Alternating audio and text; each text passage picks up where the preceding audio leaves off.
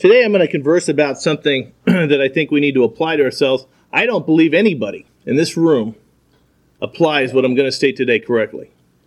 Now, that's quite a statement to make, and that's not being judgmental. Maybe I should make the statement this way. I know that I fall far short of where it needs to be.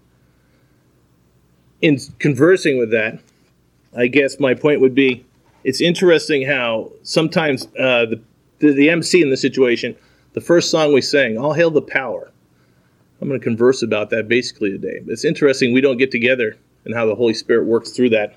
You'll understand what I mean when I get into the sermon today. I want you to think about that song. It had a lot of mind or a lot of thought to me. Today, let me just reiterate something somebody said. There was a governor, I'm not going to mention his name, you basically probably already know it, that came out against Christians.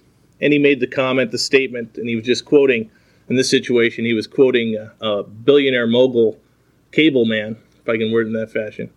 But the subject was directed that Christ was weak. Because if he did what he did, he was a weak individual. And more than that, the statement as this governor, who was, let's just put it in the Great Lakes area, leave it at that. This governor made a statement. And the statement he made was, we give too much credence to Christians today. They have too much power. We shouldn't be listening to this voice, this body. That's quite a statement to make, considering someday who they're going to be approached with or facing. We understand that. But you know what I'm stating today, and as I get in this conversation, or I get in this sermon, we're going to apply something to yourself. I really want you to look at it from your own personal viewpoint.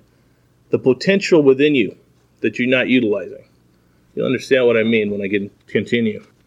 Paraphrasing this governor, Christ was weak and we give too much power to Christians today. We live in a society today that you have to analyze. 88% of the population does not attend church on a regular basis. That's quite an insulting number, if you get technical.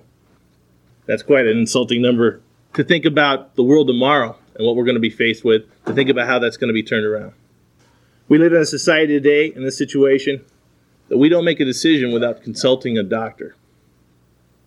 That's a statement to be made about the applicability in every one of our lives. We live in a society today that we cannot bow our heads before a meal in public because we feel ashamed. Don't we? I continue. I started thinking of some of these things. I said, apply the 10 Commandments to our society today. It's pretty easy to do. Religion and idolatry is worn around the neck. Take a look around. It is. They idolize that rather than what they should be idolizing, if you want to put it to sense. You can continue down that way. On a cartoon, it's not commonplace in this situation. It's commonplace to hear someone take God's name in vain. In cartoons. Who's that geared towards? This is a society, if you can word it that way, that we live in, what we look at. Man in this situation, 1,800 years ago, or however you want to word it, taking the first day of the week as the day of worship, rather than removing the seventh day. It's now not just accepted, it's expected to keep Sunday over Saturday. That's the society you live in, brother. What did Christ say when he said the prayer? He sits there and says, you need to look at thy kingdom come and thy will be done. What happens when he returns? This is going to be changed.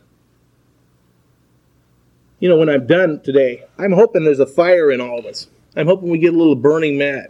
We need to be. You understand what I mean as I continue. Where if you continue down the commandments in this fashion, a woman's choice is not called murder. It's their choice. That's the society we live in. Murder is a woman's choice. Think about the commandments as they fall in line. A vow before God is impossible to keep. How many times have you heard that? Monogamy. You can't do it. Are these truths? How much do we allow this within our daily realm, ourselves? How much have we allowed it to be absorbed? Unless there's personal damage, and I can tell you this from personal experience, unless you're personally assaulted, if somebody steals from you, you're going to receive a letter in the mail that's going to tell you what to fill out for property loss, and they're going to tell you to contact your insurance company. That's how theft's thought of. This is the society we live in today. A place where even God's ministers, if you can word it that way, or at one time, can pollute the truth just to change, just twist things, to where they can bear false witness against brethren. Think about it. This is the society you live in today. Continue in this situation. A society where it's okay to look. Right? It's okay to look, but don't touch. And if you touch, don't get caught touching. Other than that, you're fine. It almost seems hopeless. We're not living in a place in this situation. This is not God's world. So we get in the subject today, that's exactly what I'd like to talk about. You're not going to change this, so why try? Isn't that really our motto? This is the way it's always been. This is how we know it's expected. This is what's prophesied. But is that prophesied for you? That's the key. Is the prophecy of what's going to happen for you? How are you going to apply yourself in that situation? Today I'd like to talk about power. I mean absolute power. What is absolute power? I tell you, the reason why we're here today.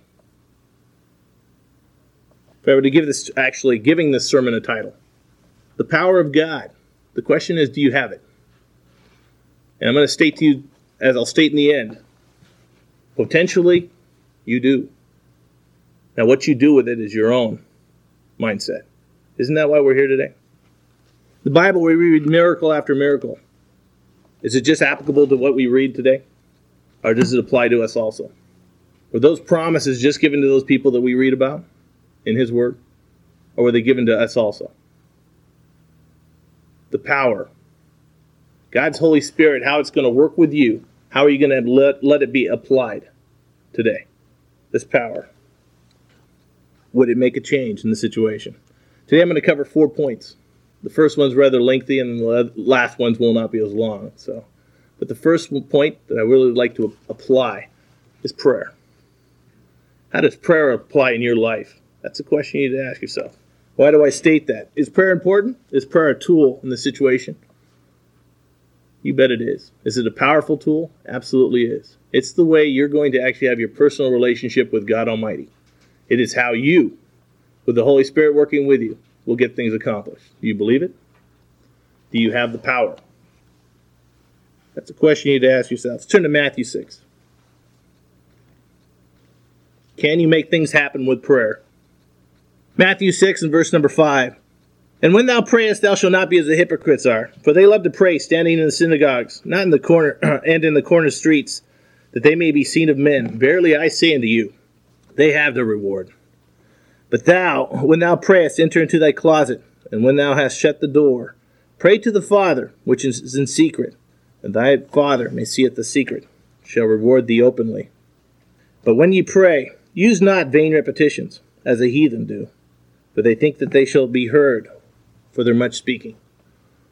Some instruction from Christ himself. And you look at the situation here, I guess my point is, how do you pray? You think about what God says later. He says He's going to glorify you, right? It'll be glorifying God whenever that prayer is answered. Now, if you say it openly, your expectations is what? You've received what you receive. But whenever you say it in secret, doesn't that glorify God? This is not a physical realm. We're talking about a spiritual realm we need to be looking at. What's your relationship to God? And is prayer powerful? Point straightforward. Luke 11. This is not in time in this situation to impress the fellow man. This is not a time to puff yourself up when you're on your knees and pray before Him. Luke 11 and verse 39. And the Lord said unto him, Now do ye Pharisees make clean the outside of the cup and the platter, but your inward part is full of ravingness and wickedness. Of raving and wickedness. Ye fools, did not He that made that which is without make that which is within also? What does that state to you directly? Prayer is not something that you vocalize outside. It's what's inside. You think He doesn't know you better than you do yourself? Better analyze what's going on. The power of prayer. Verse 41. But rather give alms of such things as ye have, and behold, all things are clean unto you. This isn't talking about you now. What's your relationship? This power of prayer. Can you use it? God's looking in this situation. What's inside? When you bow before God, is it humbly? Or do you bow before Him saying, this is just my obligation of how I need to do this? Do you contribute an X amount period of time, and after that period of time, that's it? You'd have nothing else to say? You think about it. Think about how much time, how little time we give to prayer. This sermon came to be because last week, how little time I had. It's amazing how irritable you become when you don't get in prayer and Bible study. It's amazing. I start Bible studying, I start praying this week, and all of a sudden I calm down. It's amazing. Think about it. The power of prayer. Unbelievable. Luke 18. A lot of verses to cover, so I better get going here. Luke 18 and verse number 10. 2 men went up into the temple to pray, and one the Pharisee, the other the publican. We know this parable. What does it mean, and how does it apply to you? The Pharisee stood and prayed with himself, thus with himself, God, I thank thee, that I am not as other men are, extortioners, unjust, adulterers, or even as this publican. The humble prayer. I fast twice a week. Twice. I give tithes of all that I possess. And the publican, standing afar off, would not even lift so much as eyes unto heaven, but smote upon his breast, saying, God, be merciful on me, a sinner. How do you come before God? You think this was for a reason? You think this was stated for a reason? You feel pretty comfortable about your life right now? That you're doing everything correctly? Come before God, it needs to be with the right attitude. And I'll get into that as we study this prayer. If it's not, what takes place? We're talking about yourself. God is not in the situation respecter of persons. He's looking at what's inside, not what's outside. Doesn't matter what you do in tithe. Doesn't matter how long you fast. Doesn't matter how much you read. If you don't apply it in the right fashion, where does it put you? If you come before Him in an unworthy manner, will He hear you? Isn't that a worthy question? John 9. John 9 and verse 31. Straightforward situation. And you have to read the entire thing in context, but this is a lot stated here. John 9 verse 31. Now we know that God heareth not sinners. So if you're not right with God, He's not going to hear your prayer. Understand the program. But if any be a worshiper of God, he that doeth His will, him He heareth. This is a man that was blind from birth. Never had this happened before that they were aware of. What took place? God doesn't hear sinners. We need to understand that. James 4. As I said, we got a lot of material to cover today, so I apologize for that. But there's a lot to be said about this topic. James 4 and verse 1. From whence comes wars and fightings among you? Come they not hence? Even your lusts that war in your members. Ye lust and have not. Ye kill and desire to have, and ye cannot obtain. Ye fight and war, yet ye have not, because ye ask not. Ye ask and receive not, because ye ask amiss. What does that mean? What are you asking for? What did you come before God with what type of an attitude with? You ask amiss. Every time your prayer is not answered, you ask, why? Ye ask amiss, and ye may consume it upon your lusts. Ye adulterers and adulteresses, know ye not that the friendship of the world is enmity with God? Whosoever therefore will be a friend of the world is an enemy of God. Do you think that the Scripture saith in vain, the spirit that dwelleth in lust is to envy? But He giveth more grace. Wherefore, He saith, God resisteth the proud, but giveth grace unto the humble. How do we come before Him, brethren? This situation, ask yourself, when you don't receive what you asked for, did you ever go back and ask why? Prayer is a tool. Prayer is a powerful tool. It's your relationship to God. If you give it 5 minutes a day, that's your relationship to God. Where's your priorities? If you give it 15 minutes a day, ask yourself the same. You look at yourself. instead of others when prayers aren't answered? Isn't that a legitimate question? Job 27. Job 27 and verse number 7. Let mine enemy be as the wicked, and he that riseth up against me as the unrighteous. For what is the hope of the hypocrite? Thou he hath gained, when God taketh away his soul. This next verse is major. Will God hear his cry when trouble cometh upon him? Is he going to listen to the hypocrite? What does the Bible say? What does the Bible say if you say you're doing one thing and you do something else? Is he going to listen to you? The power of prayer, brethren. Will he delight himself in the Almighty? Will he always call upon God? You know, the statement made by a governor of Minnesota. Okay, I'll go a little further, give it a little bit insight. Statement made by the governor of Minnesota saying that we are weak. Christians are weak. Take that personally, and I mean it. I'm not saying in the fashion where you're looking at, well, this man will be judged for that. That's not our job. We don't judge. But we take the statement, and we can look at it and say, are we? We have the power behind us to move mountains, and I'll prove that to you later. Do we use it? We fall short. I said we all do. At least I can hold myself accountable. I fall short. Psalms 18. Psalm 18. Excuse me, not Psalms. Psalm 18. And verse number 41. They cried, but there was none to save them. Even unto the Lord, but he answered them not. Could there be a time where we cry and he does not answer? Why? Do we ask ourselves the question? Do we hold ourselves accountable? When will God hear you? When will he hear us? When will he answer your prayers? Obviously, this power. When do you have the power of God? Concerning prayer, when he answers them. Maybe.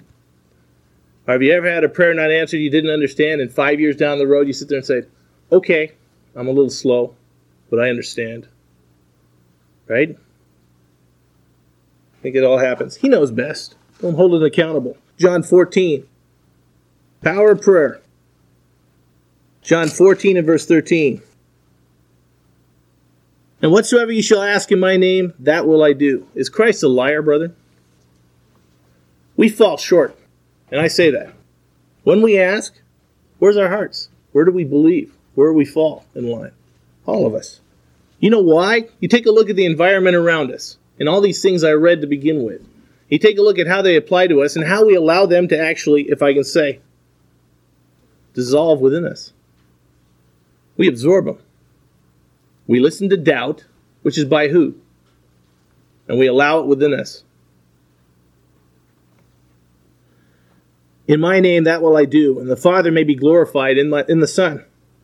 If you shall ask anything in my name, I will do it. What a statement. If you love me, keep my commandments. Oh, we're going to get to that in a little bit as another part. And I will pray the Father, and he shall give you another comforter, that he may abide with you forever. This Holy Spirit, this earnest, this little bit you've been given. How do you apply it? Do you wake it up? Do you stir it up? Obviously in prayer. This is conditional, if you notice though. If you love me, keep my commandments. If. That's what separates the men from the boys, if you want to put it in that fashion. John 15 and verse 7. If ye abide in me, and my words abide in you, ye shall ask what you will, and it shall be done unto you. Is this a true statement? Verse 16. Ye have not chosen me, but I have chosen you, and ordained you, that ye should go and bring forth fruit, that your fruit should remain, and whatsoever ye shall ask in the Father in my name, he may give it to you. He may give it to you. Who's going to be glorified in a prayer? You're in a closet, you do a prayer, and it's answered. Nobody knows about it but you and God. Where's the glory come? You didn't do it. You prayed for a reason. Think about the power that we have at our fingertips if we do what's right and come before him with the right attitude. Do we see it in that fashion? Conditional. It's conditional. It's not guaranteed. You have to do something first. Mark 11. Mark 11, verse number 24. Therefore I say unto you that what things soever you desire, when ye pray, believe that you receive them, and ye shall have them. Believe in your prayers. There's an idea. You know the difference between what you see in Our Father which art in heaven, hallowed be thy, if I can word it that way. The repetition of the world around us. The difference between the repetitious prayers and the difference between what you should be doing needs to be coming from inside the plate. You're not just trying to impress somebody that you know how to quote things. Is that the way we do it every time we sit before God? Every time we kneel before God? Question we need to ask. Verse 25. And when ye stand praying, forgive. For if ye ought against any, and your Father also, which is in heaven, may forgive you your trespass. Oh, another thing we need to apply to our lives. But if ye do not forgive, neither will your Father, which is in heaven, forgive your trespasses. So in other words, if you have an arrogant attitude and you have something against somebody else, and you get on your knees, you think God's going to hear your prayer? That's not what this just said. Prayer as a tool, as a power. Unbelievable. And we underestimate it. We shorten it. First thing we give up. The right TV show's on, what goes away? Pretty serious. How should we pray? Humbly, obviously, in this situation. Let's turn to 1 Kings 8. Pick up on Solomon. 1 Kings 8 and verse number 54. And it was so, when Solomon had made an end of praying, all his prayer and supplication to the Lord, and he arose before the altar of the Lord from kneeling on his knees. You know, it's a difference. You see royalty walk into a room and people will drop to one knee. It's not what God wants at all. You come before him humbly. Both knees. Ezra 9. You kneel on your knees. You get on your knees and with the right attitude. Ezra 9 and verse number 5.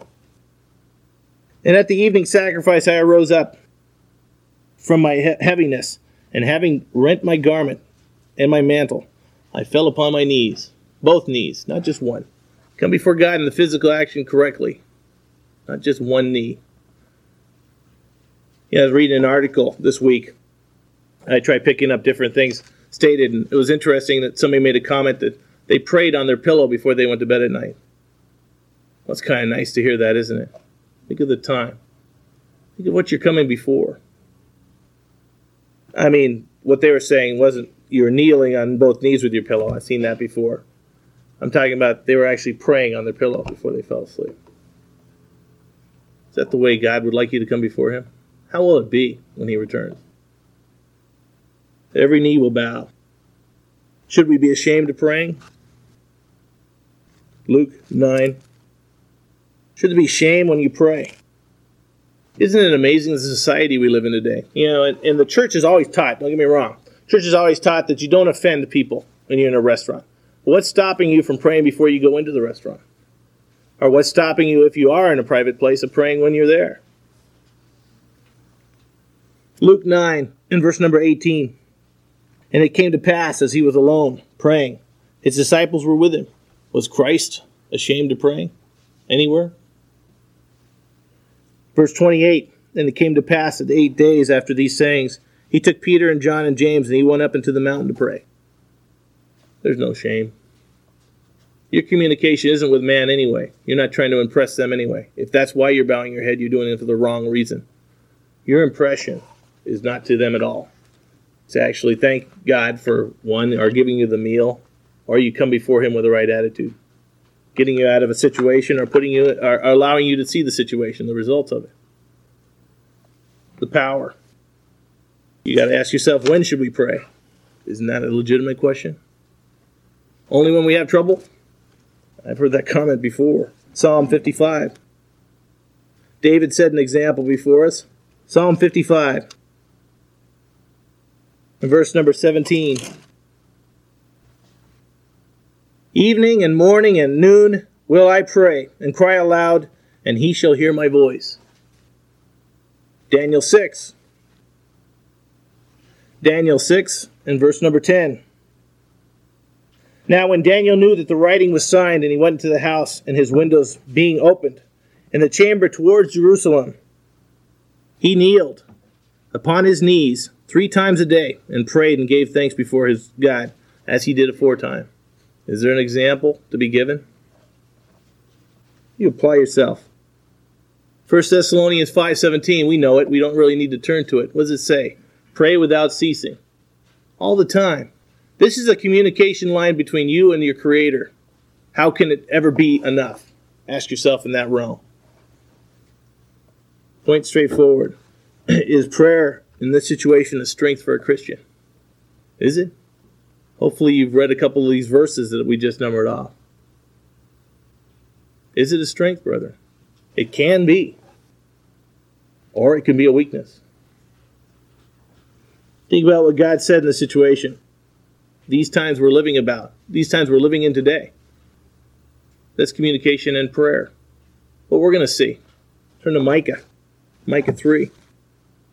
These times we live in today, do they apply? Does prayer apply? Micah 3 and verse number 4.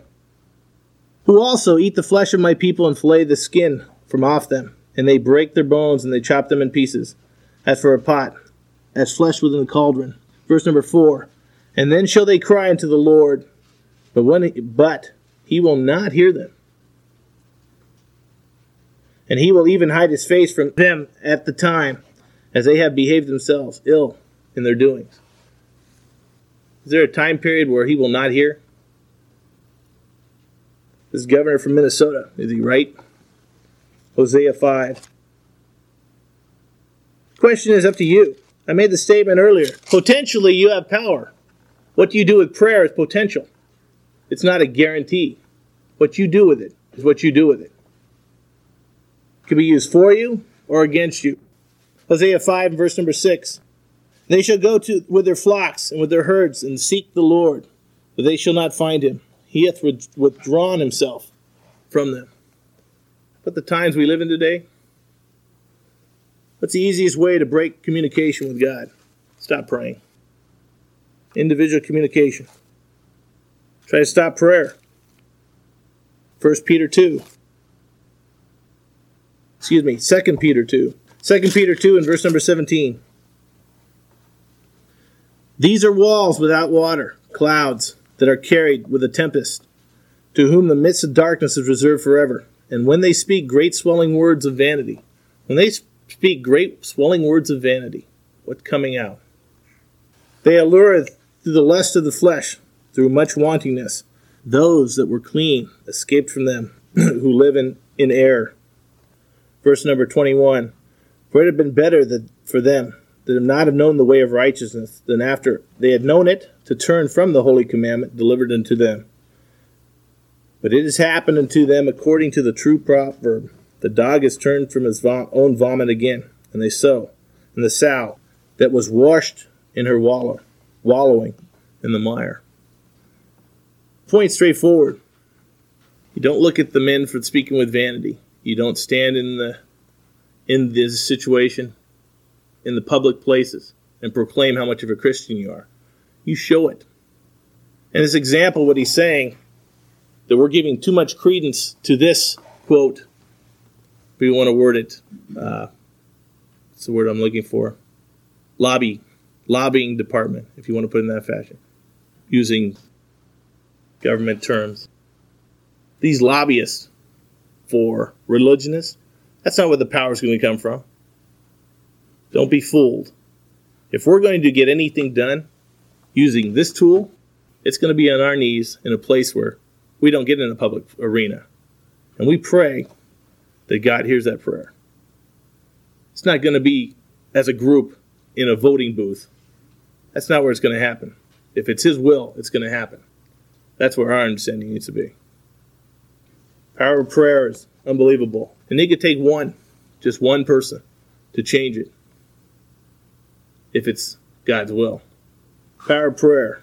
Prayer isn't just words in the situation. Matthew 6. Not going to get accomplished by just using a lot of terminology or words, speaking. Matthew 6 and verse number 9. After in this manner therefore pray ye, Our Father which art in heaven, hallowed be thy name. Where should the reverence be? It's not saying that this is what we go through over and over again, and this is when we get on our knees, this is what we should be saying. This is just a sketch.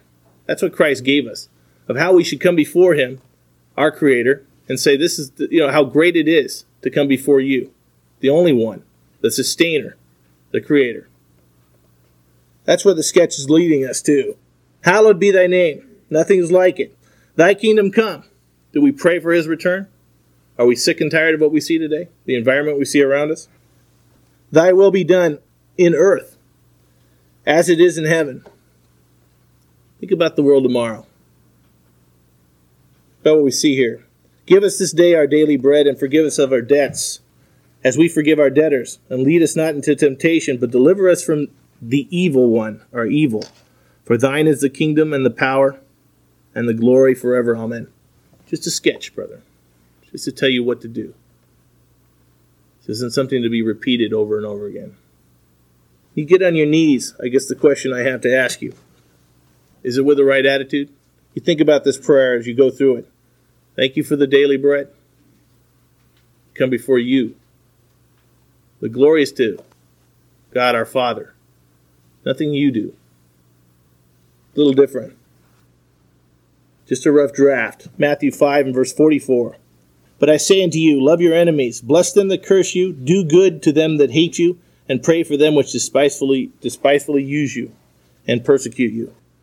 Toughest thing in the world to stand before, or to bow before, and actually pray before somebody that's actually used you and abused you, isn't it? It goes against our carnal human nature. Well, good.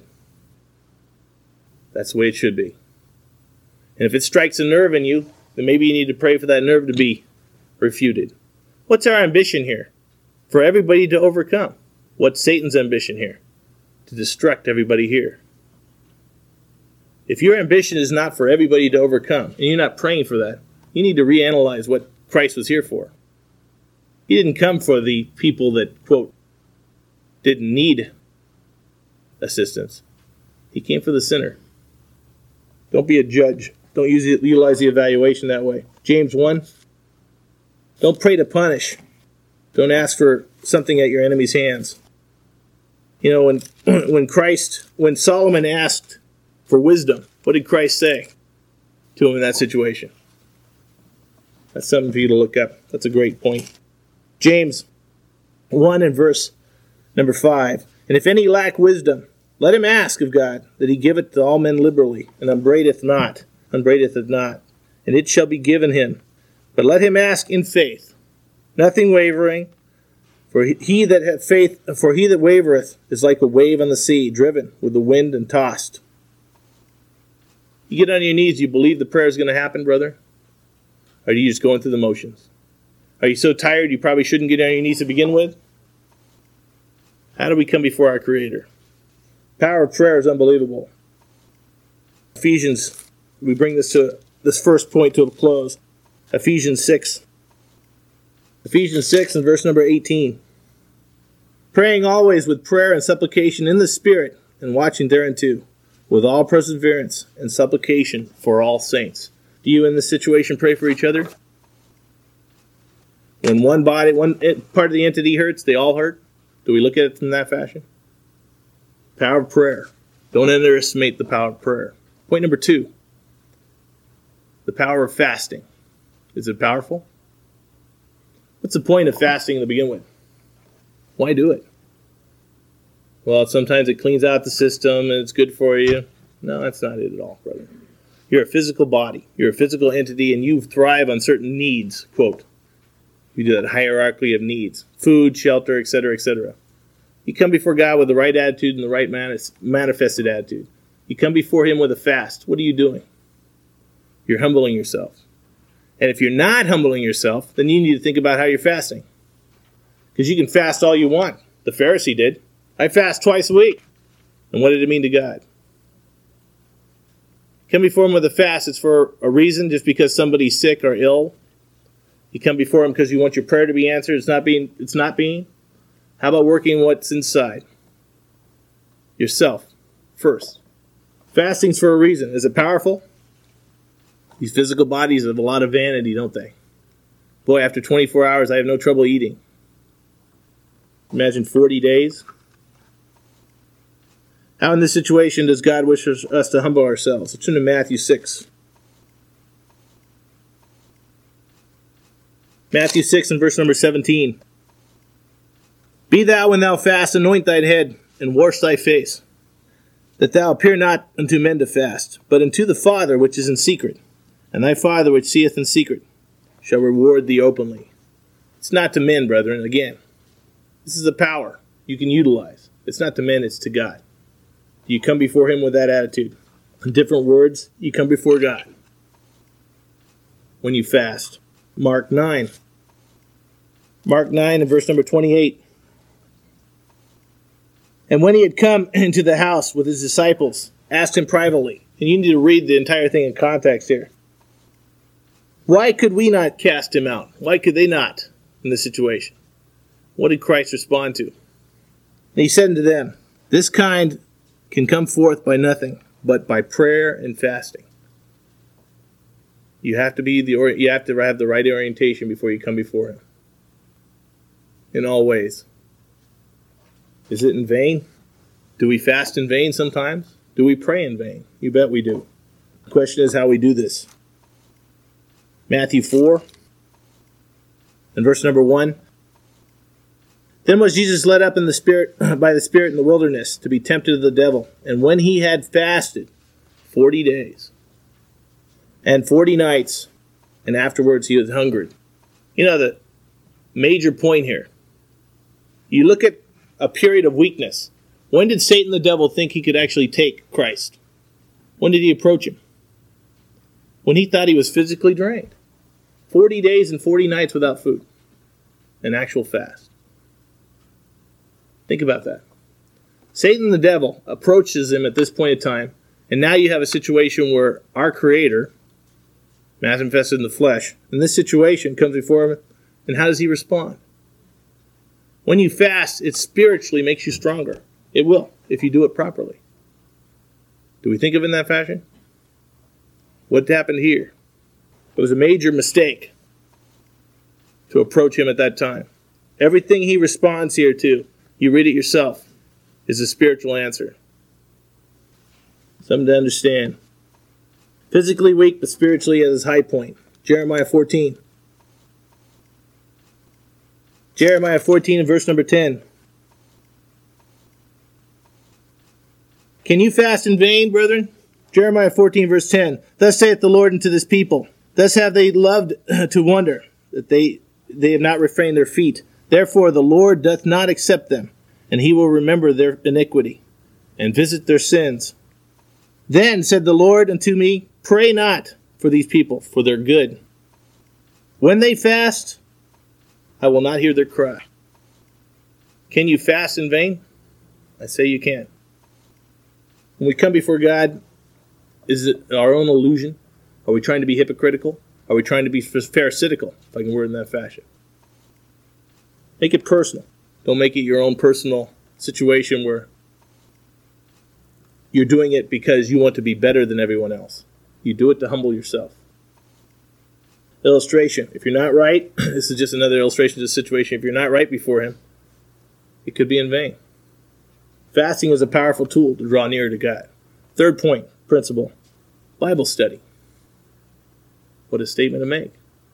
Bible study is important. Why? How could that be a power?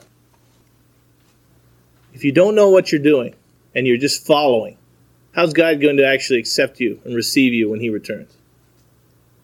If you're not studying for yourself. Matthew 4:4. What does it say? Every word. Every word. Not just a few. Not just a couple in context.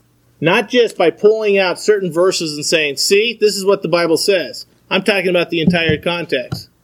Every word that proceedeth out of the mouth of God. Every one. Bible study is important. How does this situation allow Christians to have power? How are you going to know it's the truth? If you just take context by context. If you don't study it for yourself. When you stand before your Creator, are you going to be able to sit there and say, oh, I didn't understand this, this, and this. I understand my entire salvation was based on it, but I didn't look it up myself. I just believed what others had told me. How's that going to make you look?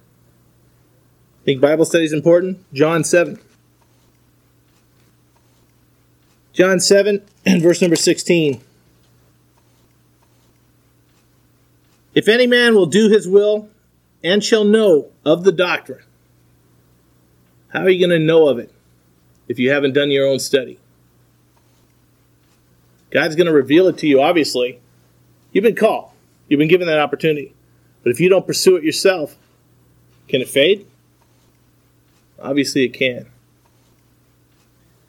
Whether it be of God or whether I speak of myself. He that speaketh of himself speaketh his own glory, but he that seeketh his glory that sent him, the same is true, and no unrighteousness is in him. Did not Moses give you the law, and yet none of you keepeth the law? Why goeth about to kill me? Christ comments, straightforward.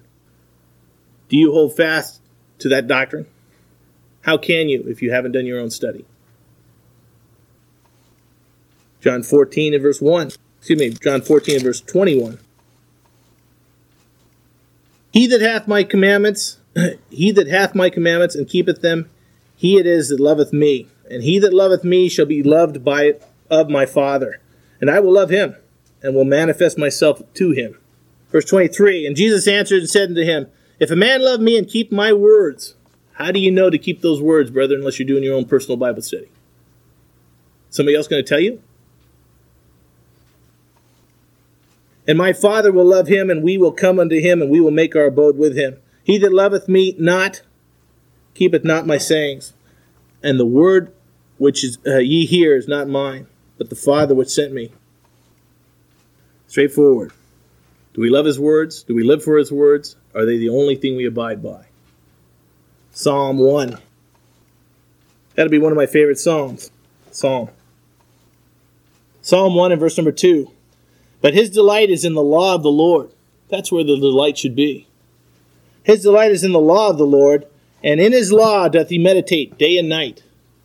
That's the law we should be going with. And he shall be like a tree planted by the rivers of water, and bringeth forth his fruit in the season, and his leaf also shall not wither, and whatsoever he do shall prosper. Will God encourage in this situation his Holy Spirit to work with you if you don't Bible study? How can this Holy Spirit be stirred if you don't look it up yourself? If you don't if the only time you have function with the church or with the Bible in this situation is right here today? How can you be stirred? Power. You've got power. You've got potential. God says if you asked this to be revealed to you, you've been called, you've been given that earnest, you're going to know what it says. He says it. Is he a liar? So you have a situation here. The responsibility is now on your shoulders, not on his. He told you what to do.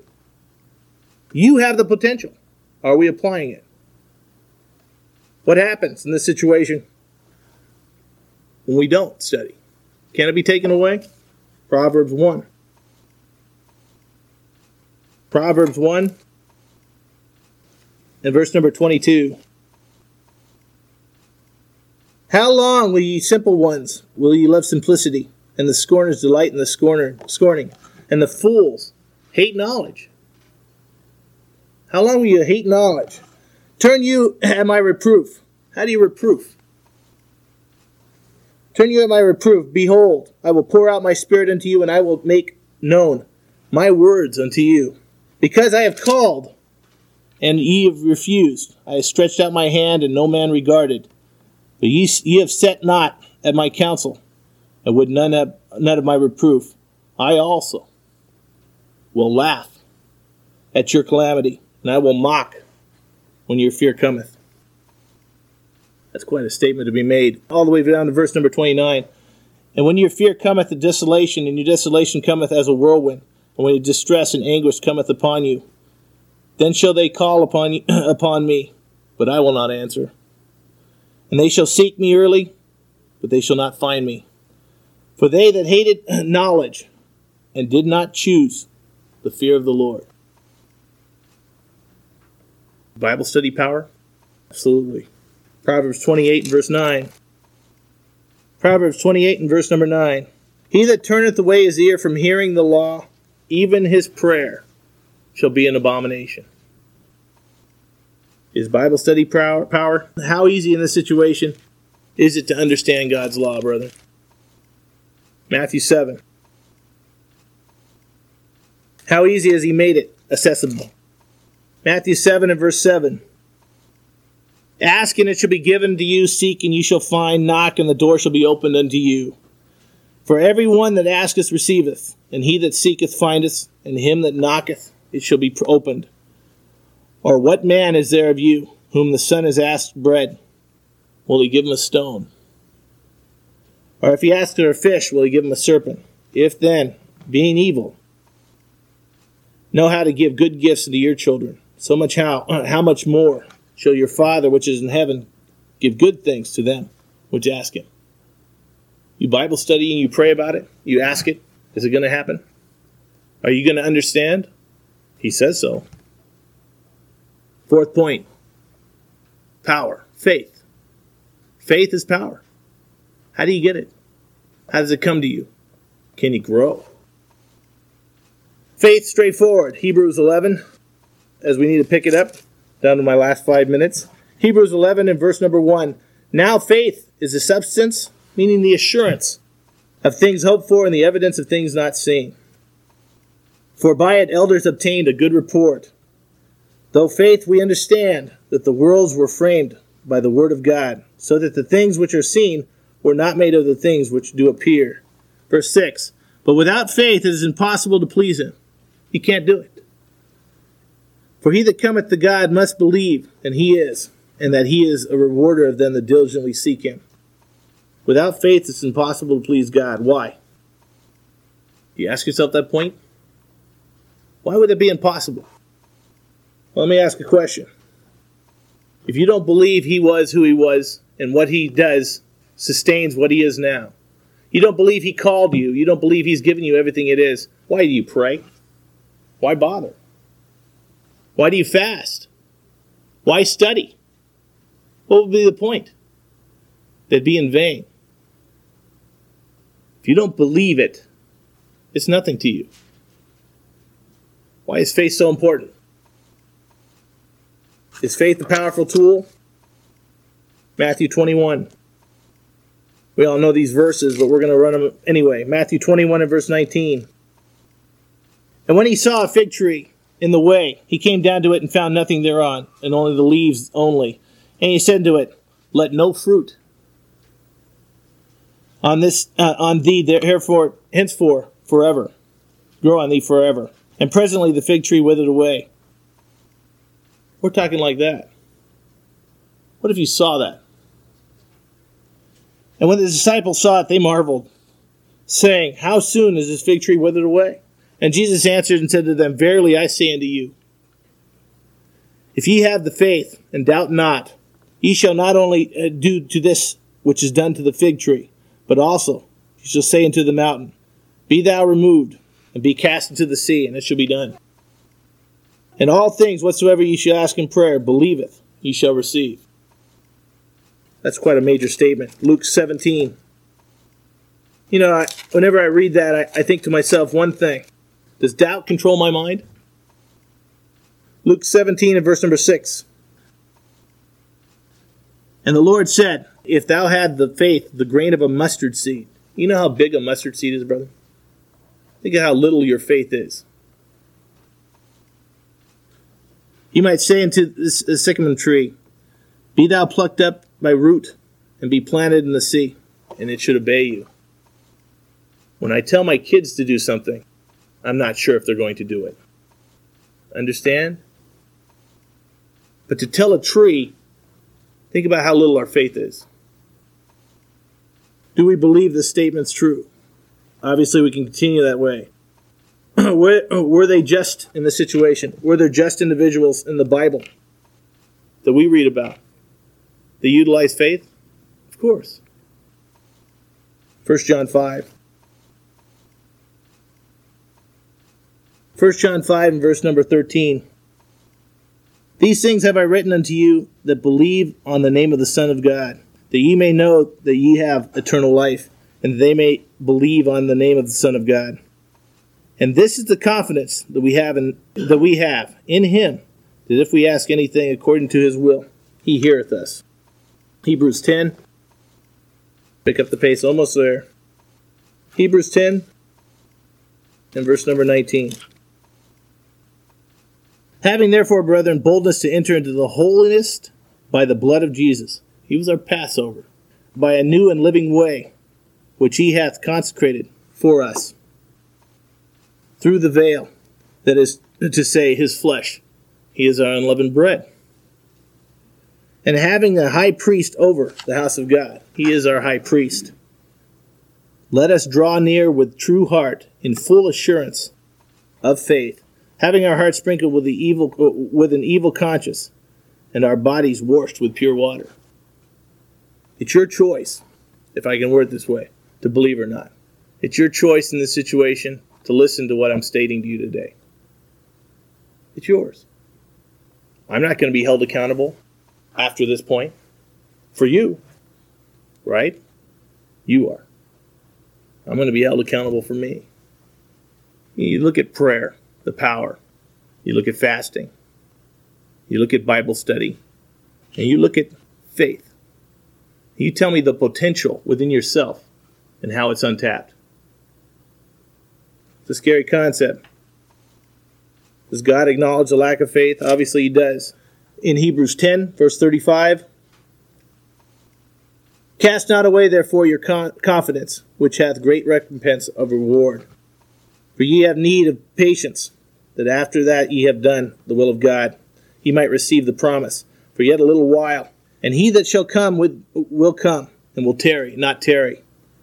Now the just shall live by faith, but if any man draw back, my soul shall have no pleasure in him. But we are not of them who draw back unto perdition, but of them that believe to the saving of the soul. Do we now? Is faith that readily to us, available, brethren?